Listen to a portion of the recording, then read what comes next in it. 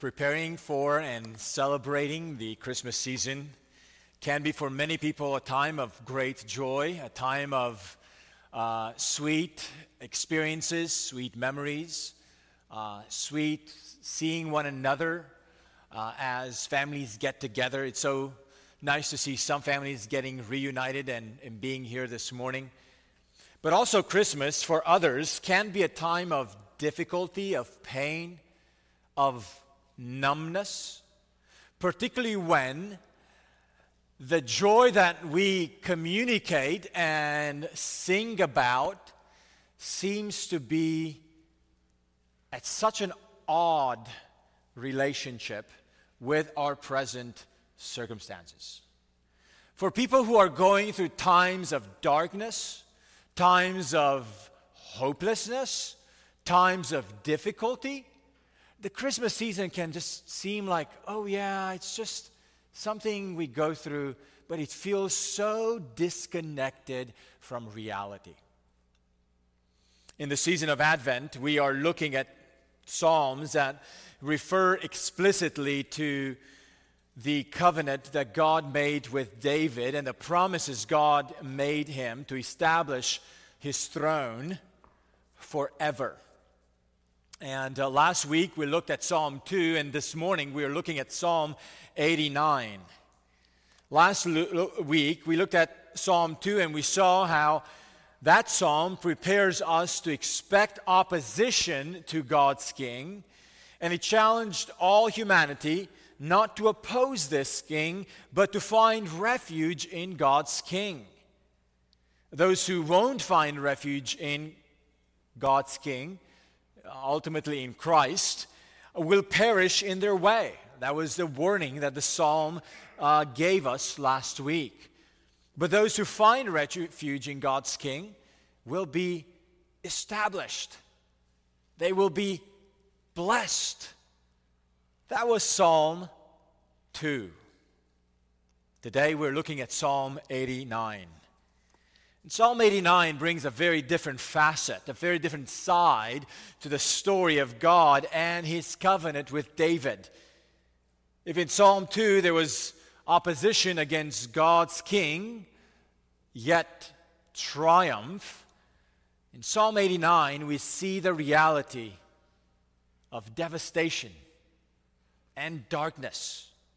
How do we make sense of life and of our faith when the covenant God promised and made with David seems to be utterly disregarded by God?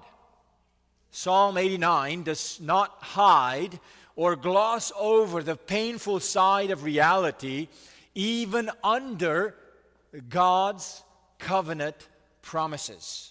So this morning, we want to look at Psalm 89 and the theme of living by faith in dark times. Would you open God's Word to Psalm 89? I'll be reading from verse 1 all the way to the end, 52 verses. So join me in this reading of God's Word. Psalm 89. I will sing of the steadfast love of the Lord forever. With my mouth I will make known your faithfulness to all generations. For I said, steadfast love will be built up forever. In the heavens you will establish your faithfulness. You have said, I have made a covenant with my chosen one. I have sworn to David, my servant. I will establish your offspring forever and build your throne for all generations. Let the heavens praise your wonders, O Lord, your faithfulness in the assembly of the holy ones. For who in the skies can be compared to the Lord? Who among the heavenly beings is like the Lord? A great God to be feared in the council of the holy ones, and awesome above all who are around him. O Lord God of hosts, who is mighty as you are? O Lord, with your faithfulness all around you, you rule the raging of the sea. When its waves rise, you still them. You crushed Rahab like a carcass. You scattered your enemies with your mighty arm. The heavens are yours. The earth also is yours. The world and all that is in it, you have founded them. The north and the south, you have created them. Tabor and Hermon joyously praise your name. You have a mighty arm. Strong is your hand. High your right hand. Righteousness and justice are the foundation of your throne. Steadfast love and faithfulness go before you. Blessed are the people who know the festal shout, who walk, O Lord, in the light of your face, who exalt in your name all the day, and in your righteousness are exalted. For you are the glory of their strength. By your favor, our horn is exalted. For our shield belongs to the Lord, our King, to the Holy One of Israel. Of old you spoke in a vision to your godly one and said, I have granted help to the one who is mighty. I have exalted one chosen from the people. I have found David, my servant. With my holy oil I have anointed him, so that my hand shall be established with him. My arm also shall strengthen him. The enemy shall not outwit him. The wicked shall not humble him. I will crush his foes before him and strike down those who hate him. My faithfulness and my steadfast love shall be with him, and in my name shall his horn be exalted. I will set his hand on the sea and his right hand on the rivers. He shall cry to me, You are my Father, my God, and the rock of my salvation. And I will make him the firstborn, the highest of the kings of the earth. My steadfast love I will keep for him forever, and my covenant will stand firm for him. I will establish his offspring forever, and his throne as the days of the heavens. If his children forsake my law and do not walk according to my rules, if they violate my statutes and do not keep my commandments, then I will punish their transgression with a rod and their iniquity with stripes. But I will not remove from him my steadfast love, or be false to my faithfulness. I will not violate my covenant or alter the word that went forth from my lips.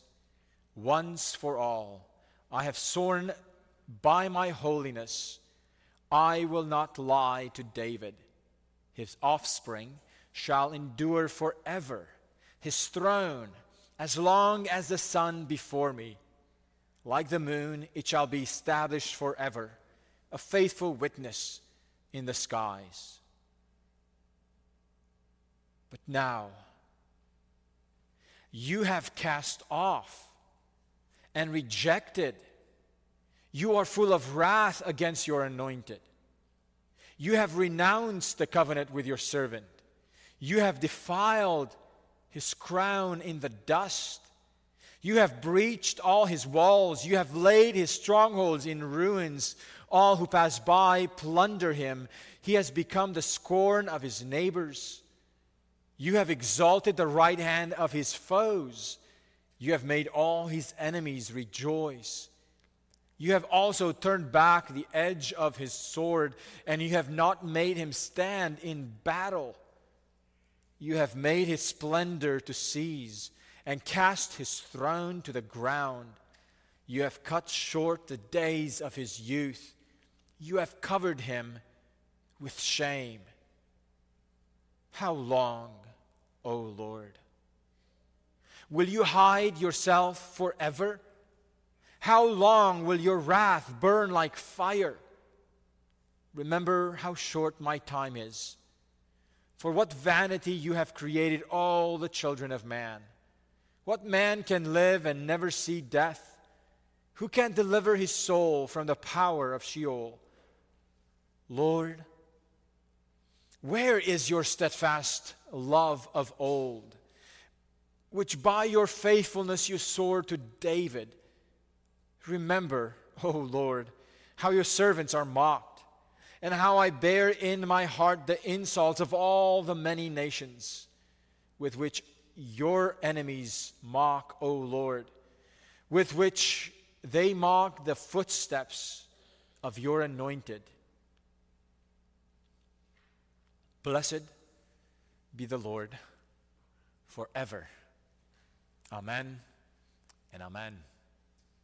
This is the word of God.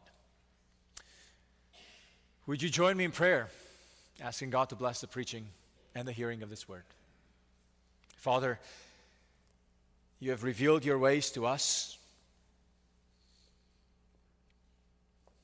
and I ask that you would help me preach this word, and I ask that you would help us hear it, so that our hearts may be established and rooted in you, in your word, in your covenant, despite what our present realities hit us with. We pray all this, Father, in the name of Christ, for his glory and honor. Amen. The question that we have from this passage is, how should we walk by faith when our reality seems to be so disjointed from God's promises of the covenant? That's a burden of the psalm. How should we live and walk by faith when our present, when our reality seems to be so disjointed from God's promises of the covenant? Have you been there? Do you know what that looks like and what that feels like? Some of you are, some of you have been, and others will be. This psalm teaches us, and the burden that this psalm has for us is to hold on to God's character even when the present is opposite of his promises. Let me say that again. Hold on to God's character even when the present is opposite of his promises. The psalm is divided up in two major sections. The first half of this psalm, or the first part of the psalm, focuses on God's past promises to David. This first half is where we all want to live in. This first half is where we want to spend our lives in. And the second part of the psalm describes the present realities of the author of the psalm. He's not David. It's one of the descendants.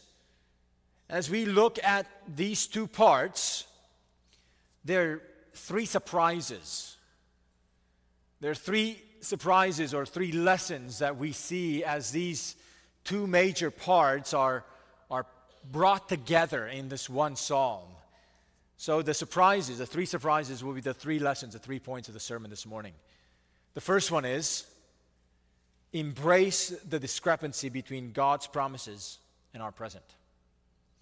Embrace the discrepancy between God's promises and our present. Verses 1 through 37 is a theology about God. Verse 38 to 51 is a present reality with God. And these two sections seem to be at such odds with each other. The tension between these two halves are so big that some Bible teachers even suggest that these two parts could not be written by the same author as part of the same poem. They just don't have a category of bringing these two parts together in one psalm by one author. The big surprise of this psalm is, how can these two parts come out of the same mouth? That's a surprise. That's a big surprise. What holds these two parts together is that this psalm begins and ends with praise to God. Do you see it in verses 1 and 2, and then in verse 52? It starts with, I will sing of the steadfast love of the Lord forever. With my mouth I will make known your faithfulness to all generations. For I said, steadfast love will be built up forever. In the heavens you will establish your faithfulness. And even after this, the dark side of the psalm, the closing words of the psalmist in verse 52 are a big clue that these two halves belong together. Because verse 52 says, blessed be the Lord forever. Amen and amen. How can you say, blessed be the Lord forever, when the theology about God and your present experiences with God seem to be at such odds? Do you ever struggle with this discrepancy between the theology about God and your current life, your current struggles? This psalm is written for people who struggle with this discrepancy, who find themselves struggling to see how these two pieces can be put together. What do you do when present circumstances are the opposite of what God promised in the past? How can you say, blessed be the Lord forever? Well, this psalm will teach us that God's character is not and should not be defined by our present circumstances. This psalm teaches us that God's character should not be defined by our present circumstances. You and I are often inclined to define reality by our own experiences. We like to define everything in this world by what we experience. We like to define love by what we experience. We like to define justice by what we experience. We like to define the world and our worldview through the filter of our experiences. There's something understandable about that. At the same time, in Western society and civilization, where we have enthroned the I, the me, now the very definition of what is real, what is actual and factual, is filtered through the base of personal experience. And this psalm is wanting to lead us to question whether that way of defining reality is appropriate, particularly when we think about who God is. This psalm will actually lead us and give us a pattern, an example of how to define the character of God and not to be enslaved in that definition by our personal experience. We feel the pressure to say, my experience with God has been in this way, so I'm evaluating this, I'm evaluating Him based on this. People say, I like to think about God this way. Or to me, God is this. Well, those phrases, when you hear people introduce their definition of God with, I like to think about God this way, or to me, God is, whenever they start with that preface, you can be sure that what's going on is a definition of God through the filter of their personal experiences and preferences. When it comes to God, we must see who God is based on what He has done and revealed in the past. His revelation of Himself in the past and His actions in the past are the defining elements of God's character. Why? Because our present time, our present circumstances are still an unfolding of the story that God has with us. The story is not yet over. So just going on by our current moment of the present is not a good or a sufficient way of defining God's character and His purposes. So, child of God, if you struggle with deep difficulties or hard circumstances, or have a hard time reconciling your past or your present painful experiences with what the Bible says about God, may I encourage you to do this. Don't define God's character by your present or by your experiences. Let God's truth about Himself, let God's truth about His past revelation of Himself be the starting point of your assessment of God's character. Because God's character is not defined by our dark times. So, the first surprise and the first lesson of this psalm is embrace the discrepancy between God's promises and our present. That discrepancy, embracing that discrepancy, means don't define God's character by your present and by your experiences. And Psalm 89 is a testimony of how to live by faith in dark times. Surprise number 2 and lesson number 2, gaze on God's character and promises in spite of the present. Gaze on God's character and promises in spite of the present.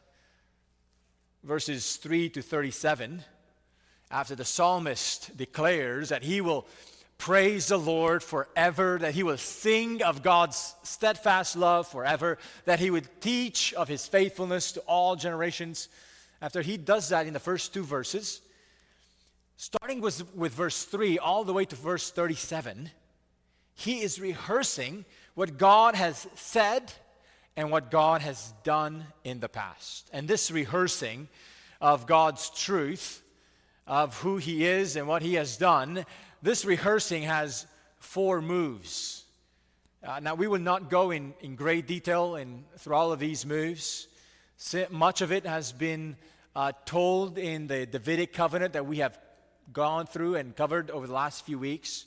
But let's go through these moves fairly quickly to see how the psalmist is rehearsing the truth about God as He revealed Himself. Move number 1, God's initial plans with David. Verse 3, the psalmist reminds God what he has said. He starts in verse 3 with these words, "You have said, I have made a covenant with my chosen one. I have sworn to David, my servant." This shows us that the psalmist is starting thinking about the challenge of God's promises and His present by starting with, God, this is what you've said. A binding promise in which God made vows and took an oath towards David. This language of making an oath to solidify the promises shows the permanency of what God said to David. God took the initiative of this covenant, and God, when He promised, He took an oath. He made these promises permanent. Move number 2. The psalmist moves to praise God for His wonders even prior to David. Starting with verse 5, the psalmist begins talking about the wonders of God even before He made the covenant with David. The psalmist calls the heavens to praise God in verse 5 because they have actually witnessed what God has done even before David was alive to see God's faithfulness. Even before the psalmist was alive to see the acts of God. The psalmist says, heavens, y'all have been around when I wasn't. You've been around when God has acted in great and mighty ways. Would you praise Him? That's what this move is. Psalmist wants to rehash the greatness of the one who had made these promises. It's one thing to rehearse the greatness of the promises. It's another to rehearse the greatness of the one who makes the promises. And before the psalmist goes to rehearse the promises made to David, the psalmist wants to rehearse the greatness of the one who made the promises. And he starts with activities and acts that God has done even prior to David. So in this second move, the psalmist is asking, who can compare with this great God? Verse 6, for who in the skies can be compared to the Lord? Who among the heavenly beings is like the Lord? A God greatly to be feared in the council of the holy ones, and awesome above all who are around him. O Lord of hosts, who is mighty as you are?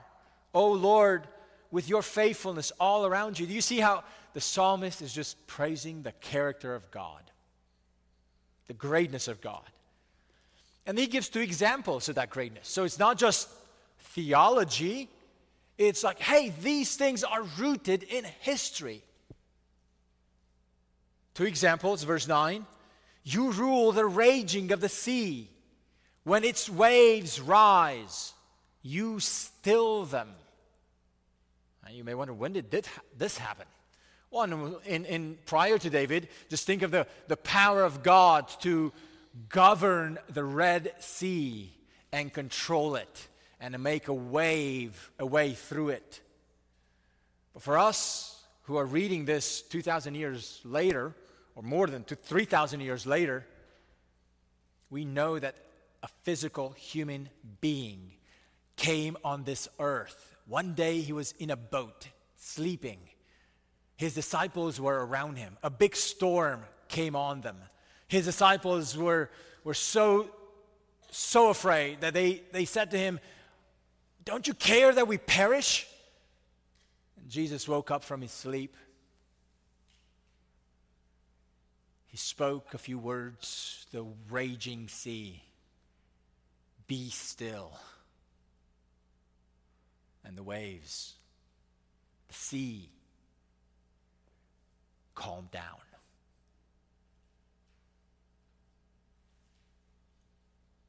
And the disciples rightly said, who is this?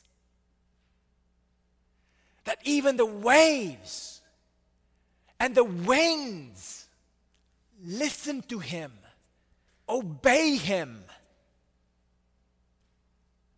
We have here the character of God in this psalm. And it's not just pie in the sky. It's rooted in history. God has given us promises. And then the second example that these promises have actually been proven, factual, that the psalmist gives is about Rahab in verse 10. We read, you crushed Rahab like a carcass. Rahab is probably, most commentators agree, is a nickname for Egypt.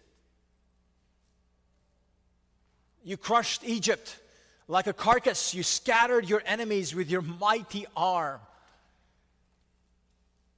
The way God brought the 10 plagues against the oppressors of God's people, and the way God brought them out of the bondage is a major salvation event in the Old Testament. And the psalmist simply says, God, who is like you? The heavens were witnesses when you have done that. This is who you are. These examples are just a reminder that the theology of God is proven by the history of God in the past.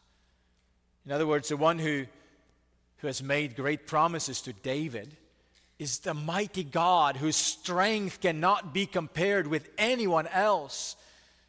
And besides God's mighty strength and power, the psalmist also speaks of the character of God's rule. Not only is he mighty, look at verse 14, he's also righteous and just. Righteousness and justice are the foundation of your throne. Steadfast love and faithfulness go before you.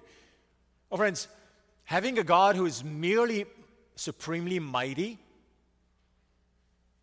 is not necessarily good news. Because extreme power in a being who is unjust or crooked is incredibly bad news for all the earth. But what the psalmist is telling us here about the character of God is not only that he has the supreme strength and power like no one else, but also that his throne is surrounded with justice, with righteousness, with steadfast love and faithfulness. This combo is impeccable. This is the combo of virtues. This is a combo of characteristics. This is a combo of elements of a profile of a mighty God who is mighty and good, powerful and just, supreme in all his abilities and supreme in all his loves. Oh, friends, this is a character of God that the psalmist is painting before us.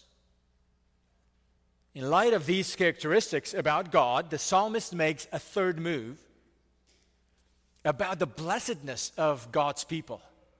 The people who follow this kind of God, the psalmist says, they are blessed. Look at verses 15 and 16. Blessed are the people who know the festal shout, who walk, O Lord, in the light of your face, who exalt in your name all the day, and in your righteousness are exalted.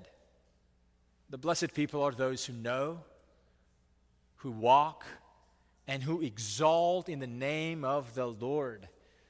In the name of the God who is this way, who's the way that the psalm had just painted for us. What a sweet way to describe God's people. Why do they respond in this way of knowing the festal shout, walking and who know and to exalt the name of God all the day? Why do they respond this way? Well, because in verse 16, they are exalted in God's righteousness, not theirs. They're not exalted in their righteousness. They're exalted in God's righteousness. In verse 17, they know that the glory of their strength is not in themselves, but in the Lord. They don't show off their talents. They show off their God who gave them the strength and the talents. In verse 18, they know that their shield and their king belongs to the Lord. In other words, the people are confident that the human king who leads them does not belong to them, but to the Lord. The human king who is over them is not self-appointed, and he's not even appointed by the people in like a democratic way. It's appointed by the Lord. It's his king. He has appointed him. He has chosen him. So they exalt in God's name all the day long because their righteousness is his righteousness, because their shield is his shield, because their strength belongs to the Lord and their king belongs to the Lord as well. Now, after describing God's initiative with David and God's greatness in actions prior to David and the blessedness of the people of God who walk in the ways of this God, the psalmist makes the last move in this first half of the psalm. And the last move is the longest, verses 19 to 37. The psalmist repeats, almost word for word, with some additions and some different emphases, God's promises to David. Finally, the psalmist gets to say, God, this is what you said to David. And it's a long summary. We will not go through all of it because we have covered the Davidic covenant back a few weeks ago in 2 Samuel chapter 7. What is highlighted in this summary in verses 19 through 37 is the promise or the facet that this covenant with David was God's steadfast love and faithfulness. The fact that these promises will last forever because the very covenant with David is a display of, motivated by, and protected by God's steadfast love and faithfulness. In other words, the psalmist wants us to see that God's covenant with David was actually an expression of his love. The very fact that God initiated the covenant and the terms he gave for the covenant are all expressions of God's love. Now, why would God bind himself with an oath and make such great promises? The simple answer is because of his love. Because of his love. It was God's love that stirred God's heart to enter into such a covenant with David. And the permanency of the covenant with David is rooted in the permanency of the character of God and his love. The forever of this covenant is rooted in the forever of God's love. You see how these promises were founded in God's faithfulness and God's love? That's what the psalmist wants to highlight as this covenant is rehearsed, is reminded, brought back to us. In other words, it's not merely the terms of the covenant, but the motivation of this covenant that actually are the highlight for us and for the psalmist. It's amazing that this psalm has such a vast and detailed knowledge of the covenant God made with David. Would you have been able to summarize the covenant with David in this way? I mean, if we just had a little test, pull out your bulletin on the blank pages reserved for notes. Let's not take notes from the sermon. Let's just see how much knowledge you have of God's covenant with David. Write as much and everything and anything you know about what God promised to David. Would you have been able to write it? The psalmist knew all these details. The psalmist knew almost word for word. In other words, as the psalmist is thinking about the promise of God, he knows them. He has meditated on them. Let this long section encourage you to immerse yourself into God's word, so when troubled times come, you will not be like a rudderless ship on the sea. That you will be able to go in your mind and heart to God's past actions and past promises and to the places that describe the character of God. Don't wait for a crisis to come to make you open your Bible and hunger for God. Do so now. Get time with God.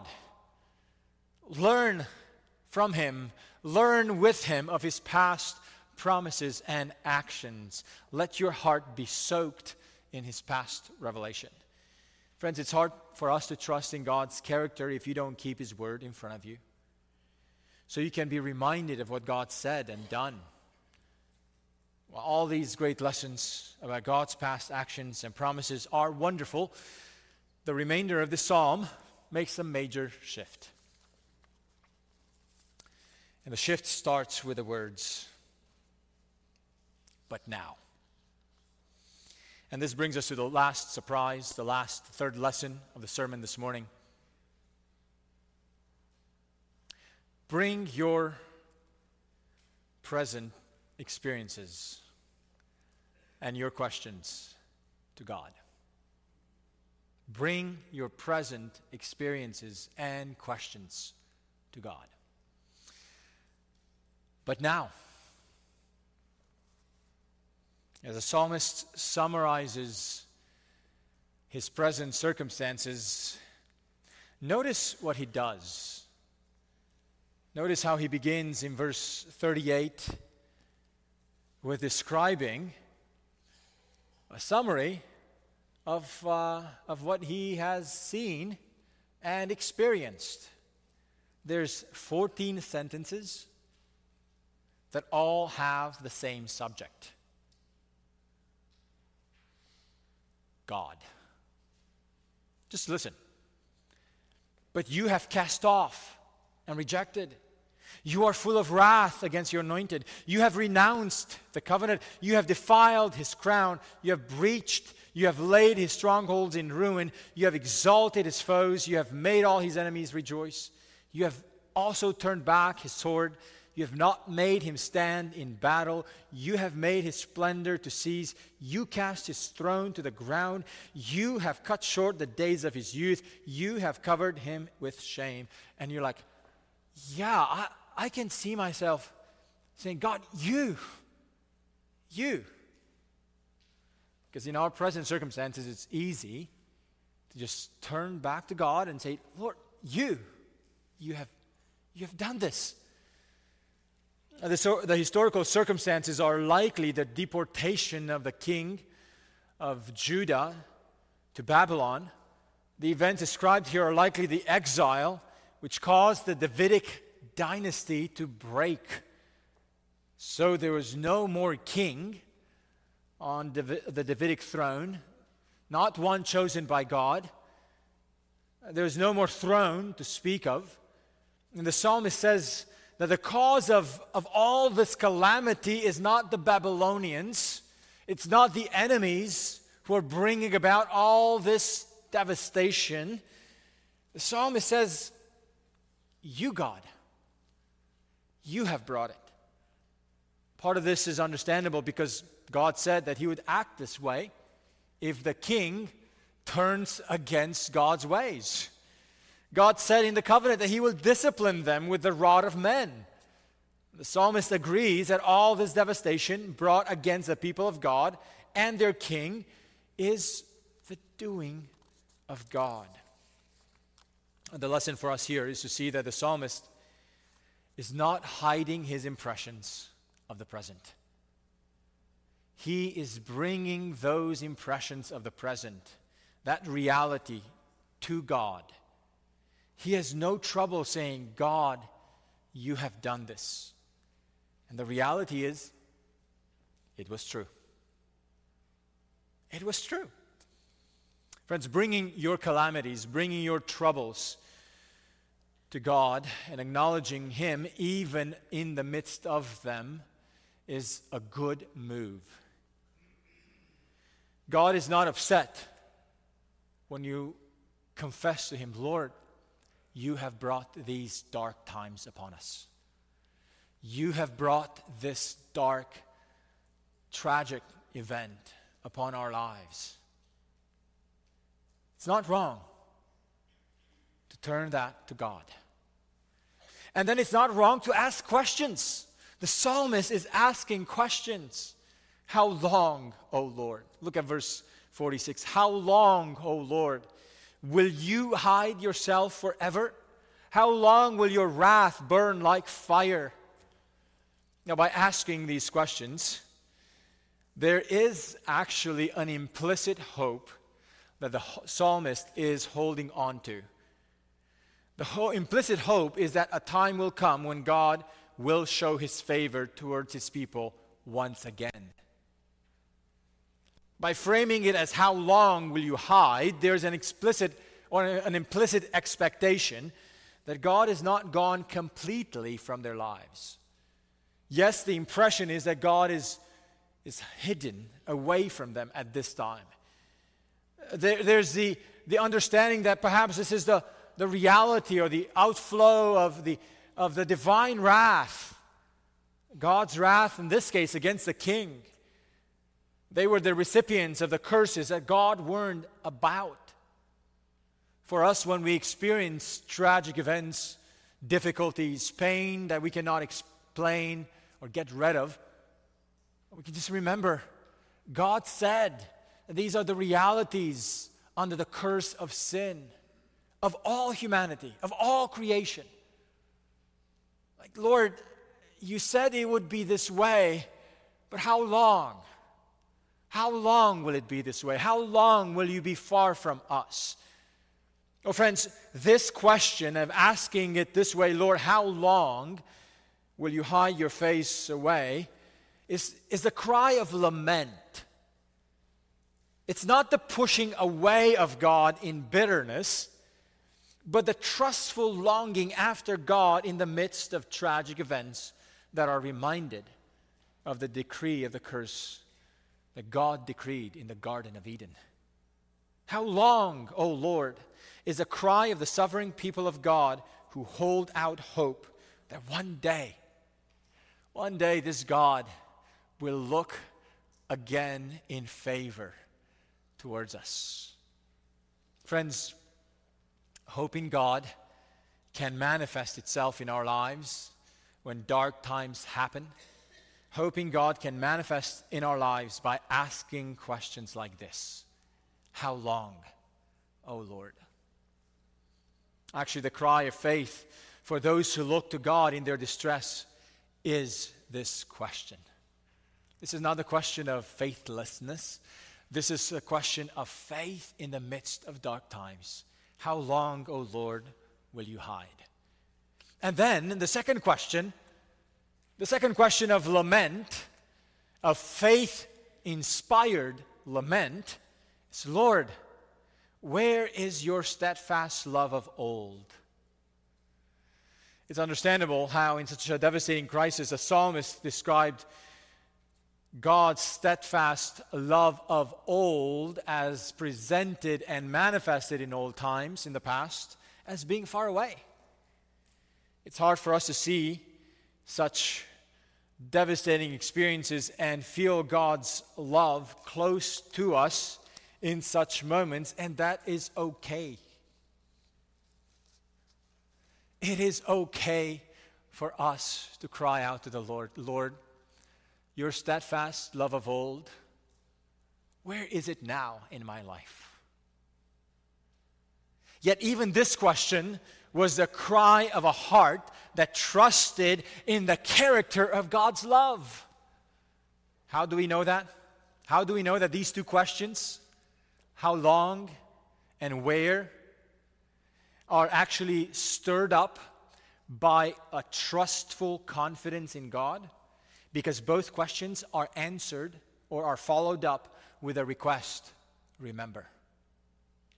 Both times. In verse 47, remember how short my time is. It's as if the psalmist is saying in his distress, Lord, I cannot control the situation. No one can on this earth. It's too bleak. It's too far gone. But Lord, my life is in your hands. Remember how short my time is. It's as if the psalmist is saying, Lord, show your faithfulness to me once again before I depart from this world. Show it to me again. It's a cry of the one who still hopes in the character of God. And then the second remember is verse 50 and 51. Remember, O Lord, how your servants are mocked, how I bear in my heart the insults of the many nations, with which your enemies mock, O Lord, with which they mock the footsteps of your anointed. By saying to the Lord, remember, by asking him twice, it really is an act of trusting that God can do something about it. He's the only one who can do something about it. So this psalm is teaching us how to lament with real impressions, with bringing those real present realities to God and not being afraid to say, God, you did this. And yet it's not the, you did it, I can't believe it, I want to have nothing to do with you. I'm out of the picture, you're out of my picture. How about we just agree to disagree and move on our different ways? That is not the attitude of saying, you brought this. It's rather the attitude, Lord, you brought this, and you alone are the one who can do something about it. So remember. Remember me. Remember my affliction. Remember your promises.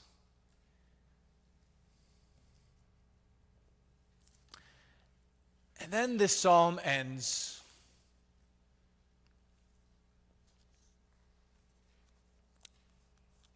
in a very surprising way. After lamenting, after bringing our real, hard, painful, tragic experiences to God in this kind of faith-inspired lament, this psalm ends with the words, Blessed be the Lord forever and ever. Amen and amen. This is such a remarkable closing in light of such a difficult and tragic present experience. At the time the psalm was written, it seemed such a dark and hopeless picture for a whole nation, for a dynasty to be cut off, for the very covenant that God promised to seem to have been broken. All present facts indicated to the reality that the covenant was broken, the dynasty was gone, and God's promises were just a pie in the sky. Just good theology, good for nothing for the present.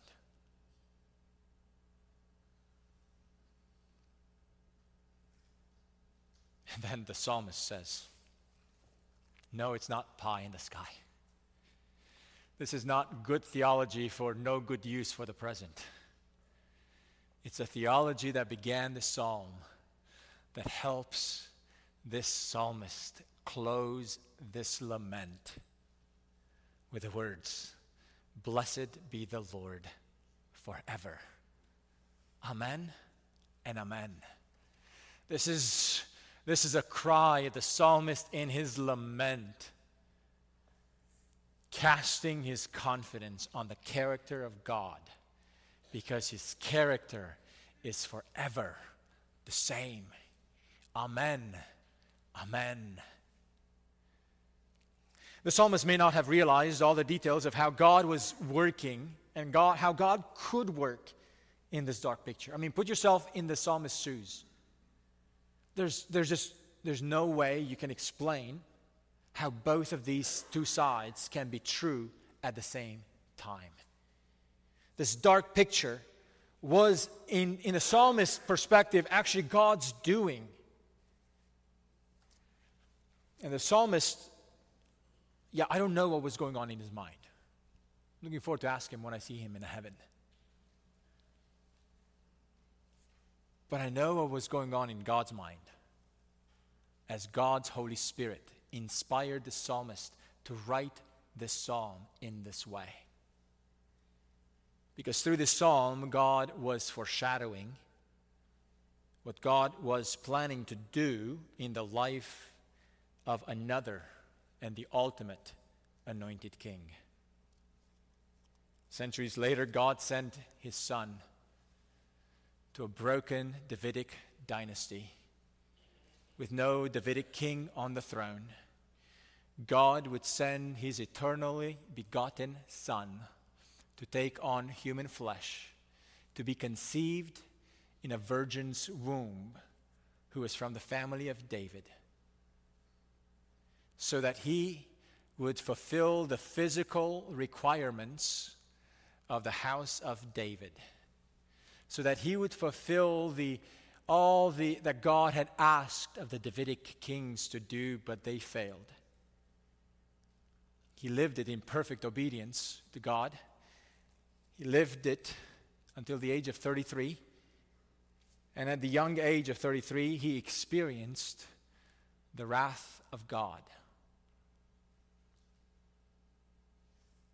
Full scale against his anointed king. His crown was exchanged for a crown of thorns. All his enemies rejoiced. Even the neighbors on the cross scorned him. His splendor ceased. His days were cut short in his youth. God covered him with shame. And he cried on the cross, my God, why have you forsaken me? God did all this to his anointed king to show us his steadfast love, to show us his faithfulness. So when the psalmist asked in his lament, how long will your wrath burn like fire? The answer is until the ultimate Davidic king would come to take on human flesh. And as he was hanging on the cross, to take on him the full wrath of God. And then for him to cry out, "It is finished." How long, O Lord?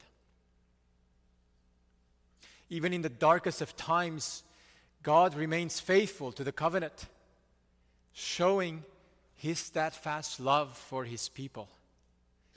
So, by faith in the character of God, this psalm ends with the words, "Blessed be the Lord forever." Amen and amen. My dear brothers and sisters in Christ, hold on to God's character, even when the present is opposite of his promises. And if you're here today and you do not know the character of God, if you're not in a relationship with this God who is faithful and whose steadfast love endures forever, come to him today. Repent of your sins. Trust in the King that God has sent for you and for me and for all those who would repent and trust in him for salvation. In the moment, embrace the discrepancy between God's promises and our present, but gaze on the character and promises of God in spite of the present, and bring your experiences and your questions to God. Bring your life to him. He will not turn you away. In doing so,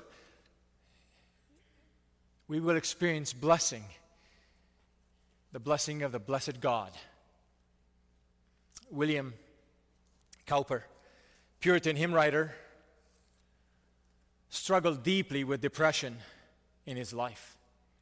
So deeply that he had attempted to take his life several times, unsuccessfully. After the fifth unsuccessful attempt, he wrote the words of this hymn. God moves in a mysterious way, his wonders to perform.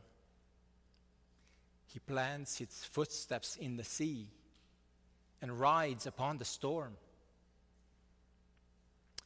Ye fearful saints, fresh courage take. The clouds ye so much dread are big with mercy and shall break in blessings on your head. Judge not the Lord by feeble sense, but trust him for his grace. Behind a frowning providence, he hides a smiling face. Blessed be the Lord forever and ever. Amen and amen. Let's pray.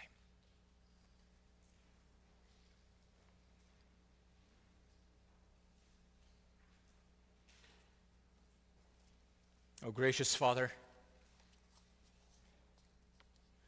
give us the eyes to see,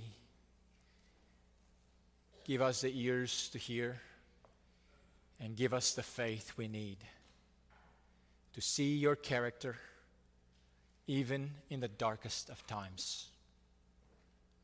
Help us to see your faithfulness and your steadfast love in sending your only Son to be our King, to be the anointed King that you have decreed and installed over all the earth.